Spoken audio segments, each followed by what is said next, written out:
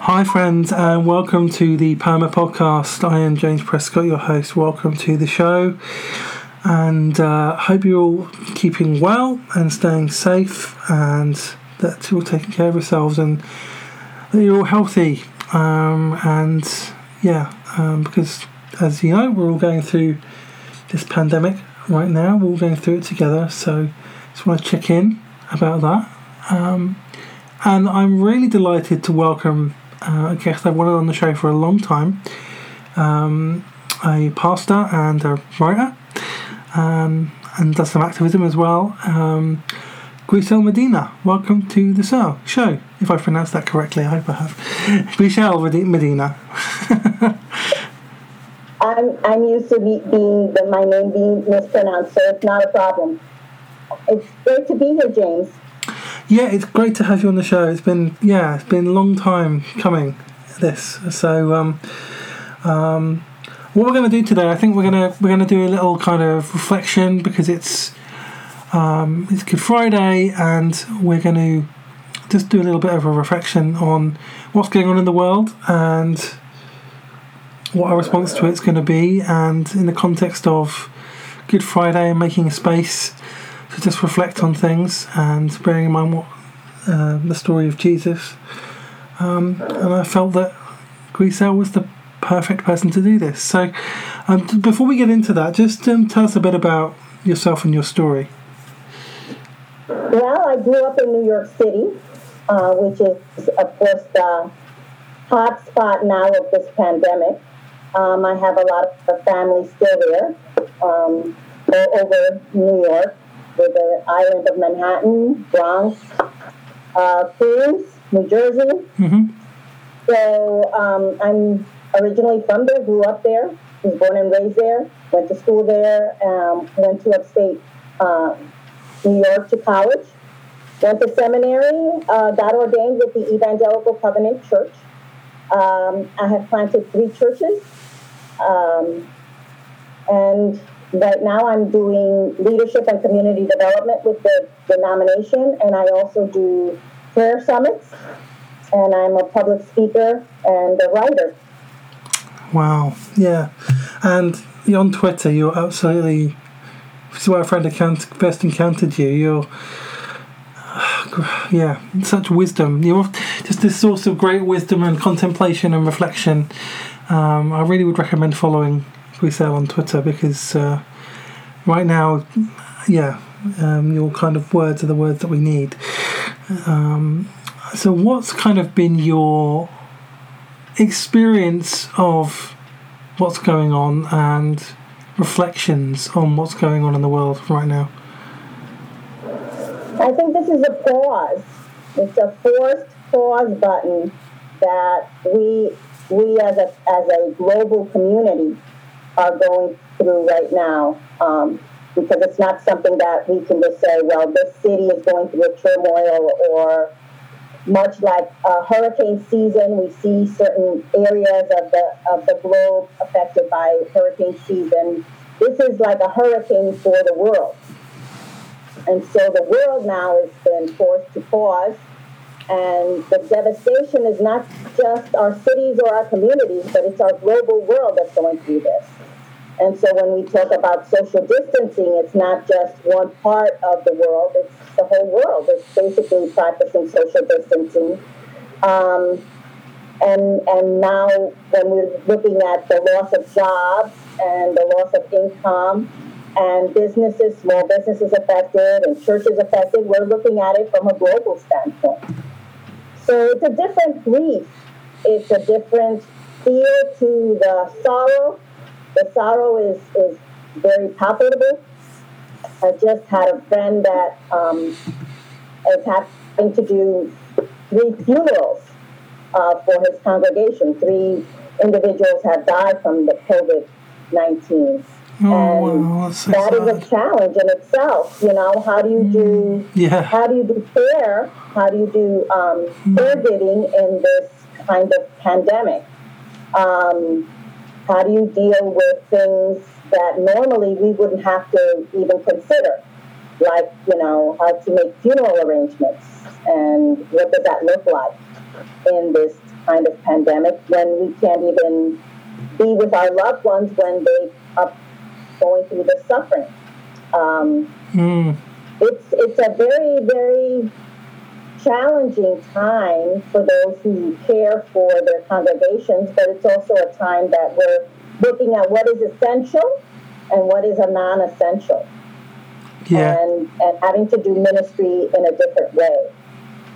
Yeah, absolutely. Yeah, I mean, pretty much most churches I know now are doing a meeting online, doing Zoom or Skype meetings, and yeah, it's just the whole dynamic of everything has just shifted. It's like we were talking before we started recording, and the whole world's just on pause in a way. Yes.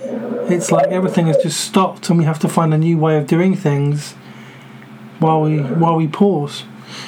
And you know, we're talking about going out on Good Friday. That's a day on the calendar that we often pause to reflect on suffering and trauma and sacrifice and all these things that are actually happening in the world right now, you know, which we're seeing in front of our eyes, you know, like doctors and nurses and key workers all kind of putting themselves out there to save all of us, to protect us, to keep us healthy, to stop people from dying and putting themselves at risk while they're doing it. It's a very, very visible metaphor for Good Friday in many ways. And we're learning that some things that we thought were essential are really not essential. Yeah. Yeah. And there are things that we took for granted, and people that we took for granted. I just looked at a report yesterday of the people that are cleaning the hospitals, and no one ever sees the people that clean our hospitals and take out, the sanitation workers and people that do that bag our groceries and people that stock the groceries and the truck drivers that bring the groceries to their destinations. There's so many people now that we're looking at now and saying, wow, these people are essential to our daily lives, but yet we've ignored them. We've rarely said thank you to those people, really considered the job, the importance of their jobs, and how essential they are to everyday life. And so we're having to redefine what is essential. We're having to redefine what is non-essential. We are having to redefine the things that we look at as needs, but really are not needs, they're wants.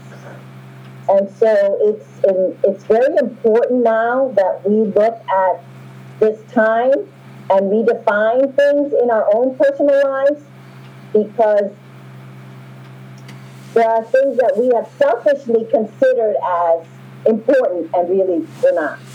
And I think that this is a really good point in time for God to redefine things in our own lives. Yeah, you're right. You're absolutely right. It is that. I've got family members who are key workers who take out the rubbish, who and I'm a key worker myself in one way, because I work with children that are being up for adoption, children in care. We can't stop caring for those children. They have to still be cared for. Some of them are in abusive homes. They need to be taken out of abusive homes. And I don't deem myself as a key worker, but certainly the people that you mentioned, they're without them we wouldn't survive. We can survive without bankers and kind of millionaires and all their. We can survive without them, but we can't survive without doctors, nurses, bin men, people who work in shops, going out there every day and doing. And hopefully we can develop some more gratitude through this process, and when we start to go out into the world again, we can start to show some more respect and gratitude to these people, not just in terms of how we treat them, but also things like how we pay them, you know, and that kind of thing. I think people already in the UK are saying you need to raise these people's salaries, you know, when this is over, because they don't get paid enough for what they do. You know, they're putting their life on the line, and we wouldn't survive without them. Exactly, and that's something that God is really putting on my heart, is the things that I've overlooked. And in our busy world, we overlook a lot of things that are essential in our lives. And people, we overlook people that are essential. Every human being in the planet is essential to God. I mean, we are created in His image. So there is no non-essential human being. Every human being is essential. But yet in our own busy worlds, we deem certain people of value and other people of not of value. They're not as valuable. And that is something that God is putting up in the forefront right now, is the way that we have looked at people and people groups, that now God is saying without them, things just don't work. They are the oil,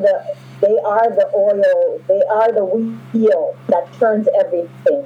And without them, we don't function. And that's it. That's the key thing. What is essential? That's the word that keeps popping in my heart, that palpitates in my heart, is what is essential, Gricel? What is essential? What are the things that you can do without, and what are the things that you really need to focus on? And I think that's the question that we all have to ask. We have to ask what is essential, and how do we care better for people? How do we treat people better? How do we become better human beings? Those are the questions, the probing questions right now. Because if we don't make the changes, if we don't focus on really what's important right now, then when will we? Because this is something we've never seen before. Exactly. Yeah. And I hope that we never ever have to see this. Indeed. Ever again. Yeah, I concur. I hope we never have to see this again. Never have to see this again. But because we are going through this, and we that are we're looking at this drama unfold, and the layers of this, the layers that are happening here. Because every day I see another layer being peeled off. What are we learning from this, and what can we learn that will impact us for the future? Because we're the ones that are going to be telling the stories, James. Yeah. We're the ones that are living through this. Yeah. And so people will ask us, 5 years from now, 10 years from now, how was that, and what did we learn from this? Yeah, that's right. That's right. It's that's something I've been reflecting on for myself, is, yes, I'm carrying a lot of grief and anxiety like we all are, but also I've been really reflecting on what is this going to teach me? What am I going to learn from this? How am I going to grow from this? What is this speaking to in me? And that's because, I've got experience of dealing with grief and trauma in my own life, as people who listen to this show know. And the last few years I've been working through that, and actually going into the pain and feeling it, and going to the difficult places and confronting it, and building structure into my life which allows me to go in and out of it without it controlling me, and so I can be free. And that time taught me to navigate difficult periods like this in a much healthier way. That's not to say that I don't feel pain or anxiety or fear or any of those things. It's just that I've learned to navigate it better. And so as I'm going through this, I'm able to stop and pause and look at myself and see what's going on in me, and ask the question of what that is. Because the temptation will be, when we come out of this time, will be to just do what we've done before and try and medicate out of it, trying to build certainty around it, try to avoid dealing with it in whatever way we can. And actually, the only way we're going to really learn the lessons of what's going on now and grow as a result of it is to face up to what's going on in us. Yes, and the uncertainty is driving us to a deeper place. And I think that the danger is that we live in extremes, you know. So there's the optimist that says everything's going to be great, and then there's the pessimist that says everything's going to go wrong. Yeah. So we live in those two extremes, right? But God is saying, no, there's a place in the middle, this uncertainty that I'm needing you to kind of stay in, and that's hard because we want to be in one of the two extremes. Yeah. I want to, we want to say, we are going to get, we're going to get greater, we're going to be better, we're going to be stronger, and that is true in some respects. But the fact is that not everyone is going to survive this. And that's the reality. The reality is that some, I tweeted about this yesterday. It's like, some will live and some will die. Some will come out of this stronger, and some of us will need a lot of help. Because that's how trauma is. Trauma is messy. And those of us who have gone through trauma, I've gone through trauma because my mother was a victim of domestic violence. Right. And so I look at isolation from a different vantage point, because I look at isolation as, people that are in isolation in domestic violence situations. Yeah. That's not a good thing. No, absolutely. To be quarantined with an abuser. That's not a good thing. It's not a good thing to be a child in a home where it's abusive. Absolutely. And be isolated and quarantined. Absolutely. That is not a good thing. So, I'm looking at isolation is going to be different for each person. Yeah. For some, it seems like a vacation because they've got a big nest egg. And for them, it's like, this is a vacation. I work from home, and it's great, and I'm doing this, and I'm doing that, and I'm so productive, and and I have everything. Excuse me. Oh, that's fine. Don't worry. I have everything organized. I'm painting. I'm doing this. Excuse me. But the fact is that not everyone is in a good place. Yeah, and that's the reality. That's the reality. There are people who are really struggling. Yes. And we're struggling. Yeah. And we're struggling. Yeah, absolutely. We're all. I mean, I've talked to other people about this on the show. That we're all carrying this kind of grief in us. We're all carrying a little bit of anxiety. We're all a little bit on edge under the surface. The question is whether we're going to acknowledge it or not. And the healthy thing to do is to acknowledge it.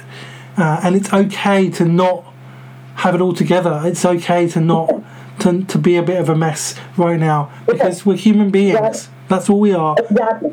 Yeah, and you're right. We need to think about the people who are really who are suffering, like you're talking about. Domestic violence cases have gone up in the UK since this happened. It's not a coincidence, we'll have to address that. When this is over. Exactly. And that's going to be a big issue. That's really important. And so. I mean, there's so many factors, and you're right. Everyone's experience is different because we are all different, and we all have different stories, and we all have different histories, and we all have different. We've all gone through different things. I mean, and some of us have conditions, and some of us don't have conditions, and some of us have mental illness that we carry around with us. Some of us don't.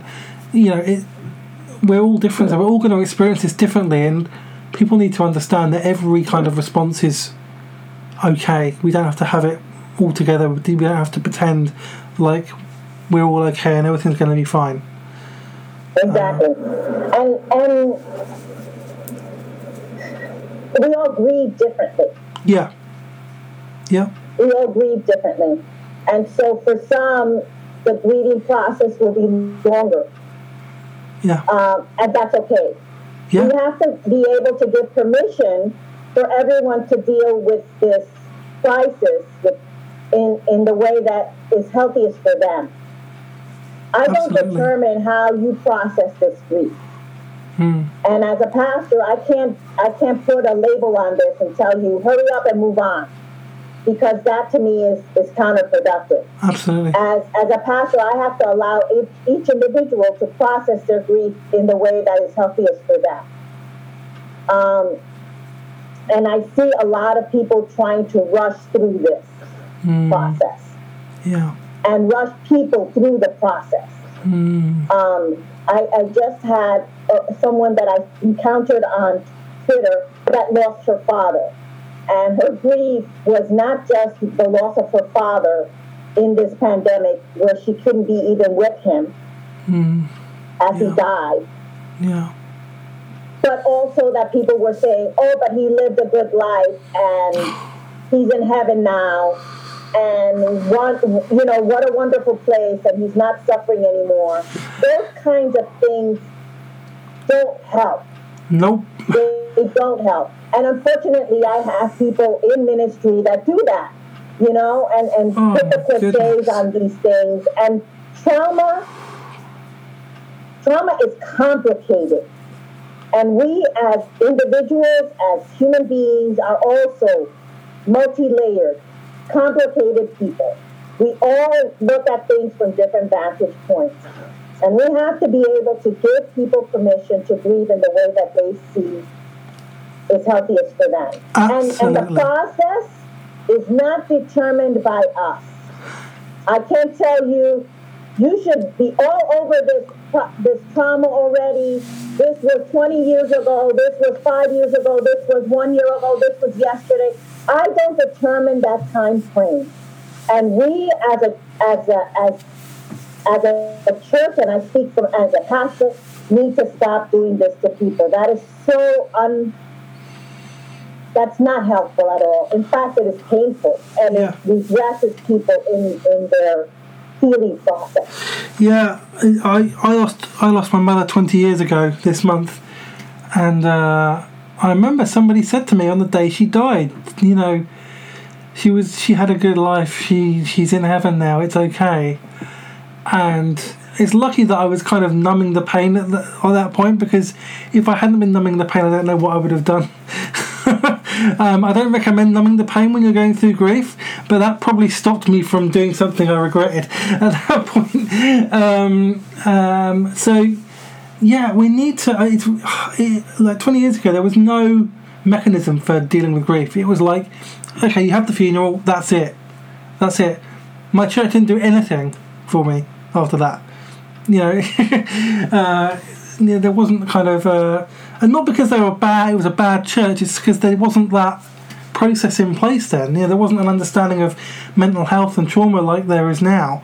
There wasn't the network of professionals that there is now. It's not it was a very different world 20 years ago, but to hear that some pastors do that even now is shocking for me, because grief is, grief you don't stop grieving. Grief just evolves and changes. It's kind of circular.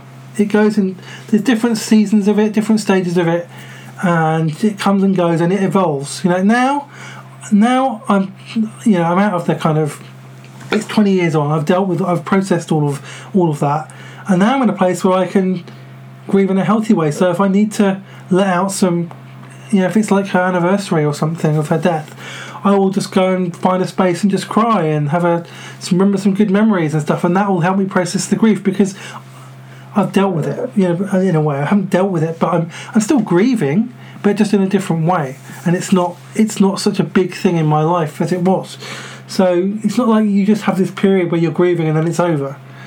You're always going to be carrying that grief. And I've been talking about this for a while, that for years, people in our culture, in Western culture, have been carrying a whole load of grief around and haven't dealt with it and haven't confronted it and haven't learned how to process it.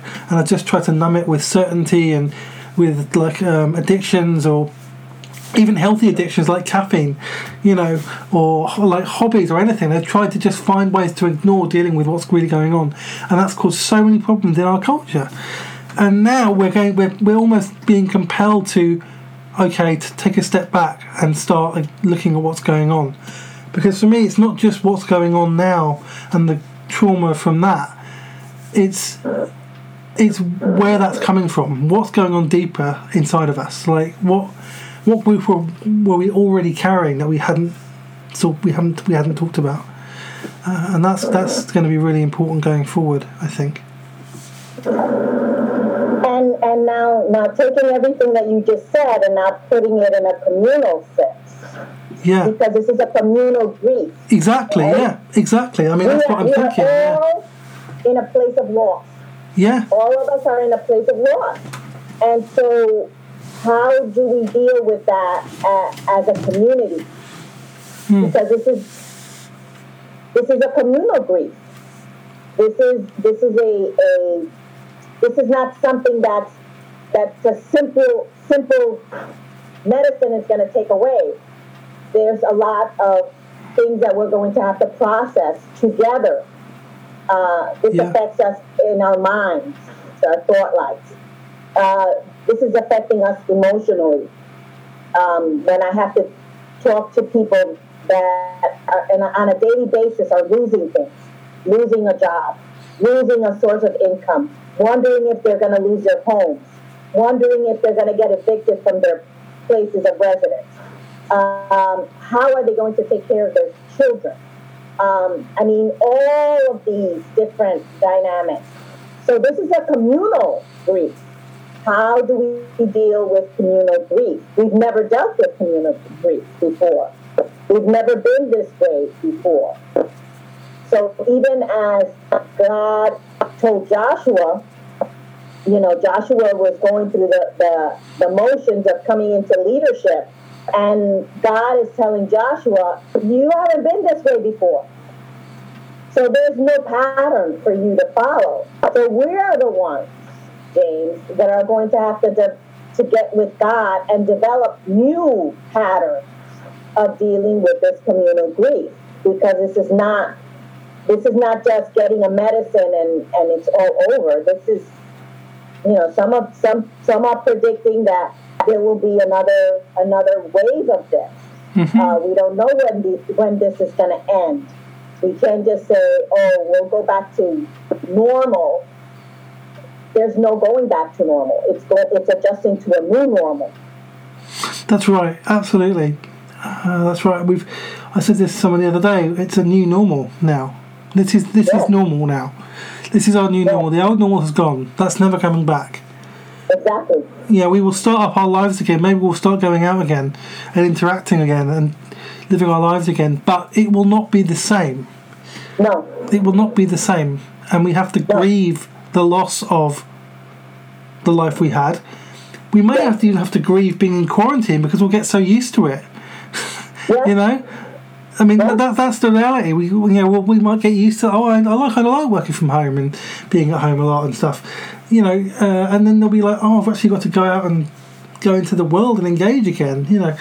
And so there'll be that as well. And so it's on very many levels, and it is, like you say, a communal grief. And my hope is that people engage with that grief, because that can be the key to healing and transformation and discovering who you really are.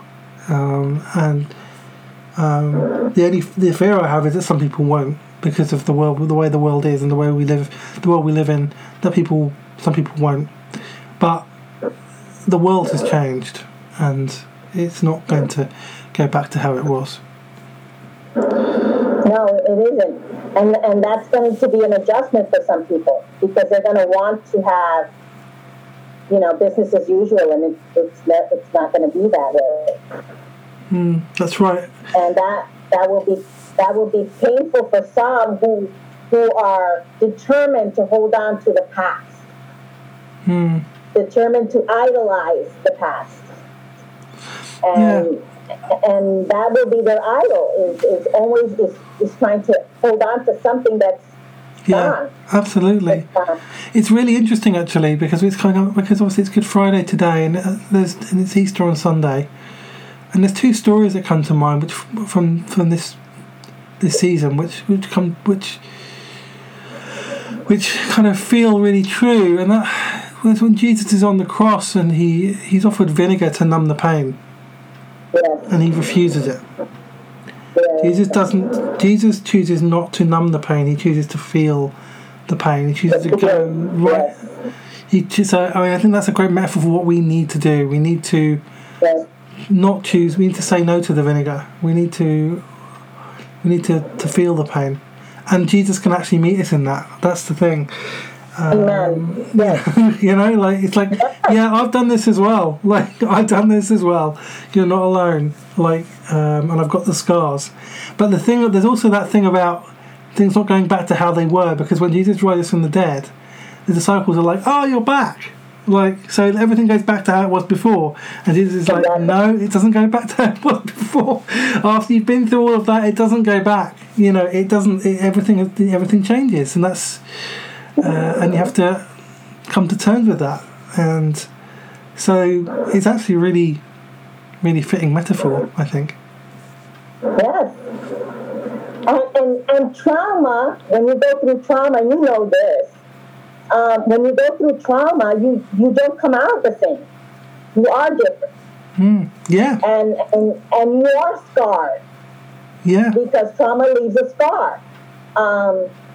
So you have to embrace the scars. And I love when I read the passages of Jesus just before he died and then after his death and his resurrection, he could have just come out of the grave with no scars. Yeah, right? Absolutely, yeah. He could have come out of the grave, no scars, no slashes on his back, no nail scars on his hands, no piercings in his feet, no hole in his side by the spear that was thrust into him. He could have come out, better than before, almost like a makeover. Yeah. Here's the new Jesus, new and improved, better than before, no scars, see, nothing here, nothing on my hands. But yet he comes out of the grave with his scars. And he shows him. Yeah. He shows his disciples his scars. And I'm thinking, wow, that is an upside down theology. That Jesus can come out of such a horrific crucifixion and he could have easily removed every scar of that painful situation of the cross. And yet he shows his disciples the scars. He shows them his scars. He almost brags about his scars. If that's even possible. I know what you mean. Yeah, he's like, this happened. I mean, in our world system, we always want to hide our scars. We don't want to talk about the trauma. We don't want to talk about the pain. We just want to get over it, right? And people tell us, get over it. But yet, that's not really what the Bible tells us. The Bible tells, if you look at the scriptures, I think that you'll see that God never intends for any of us to hide our scars, to hide the trauma, to not talk about the trauma. He talked about, he showed everyone that what he had been through. And that was not something that he was ashamed of. Yeah, absolutely. And there was no shame in the trauma. And we are always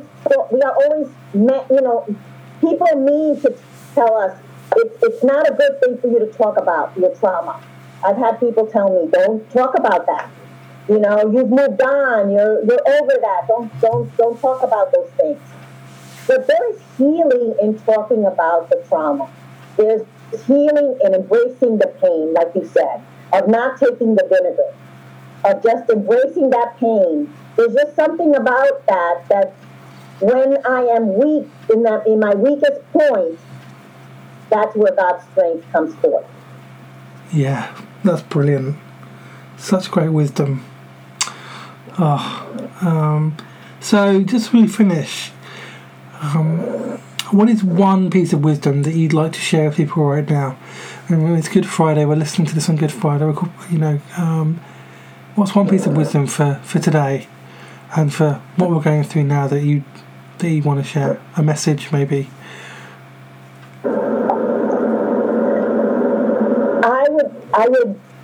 I would leave your audience with the question: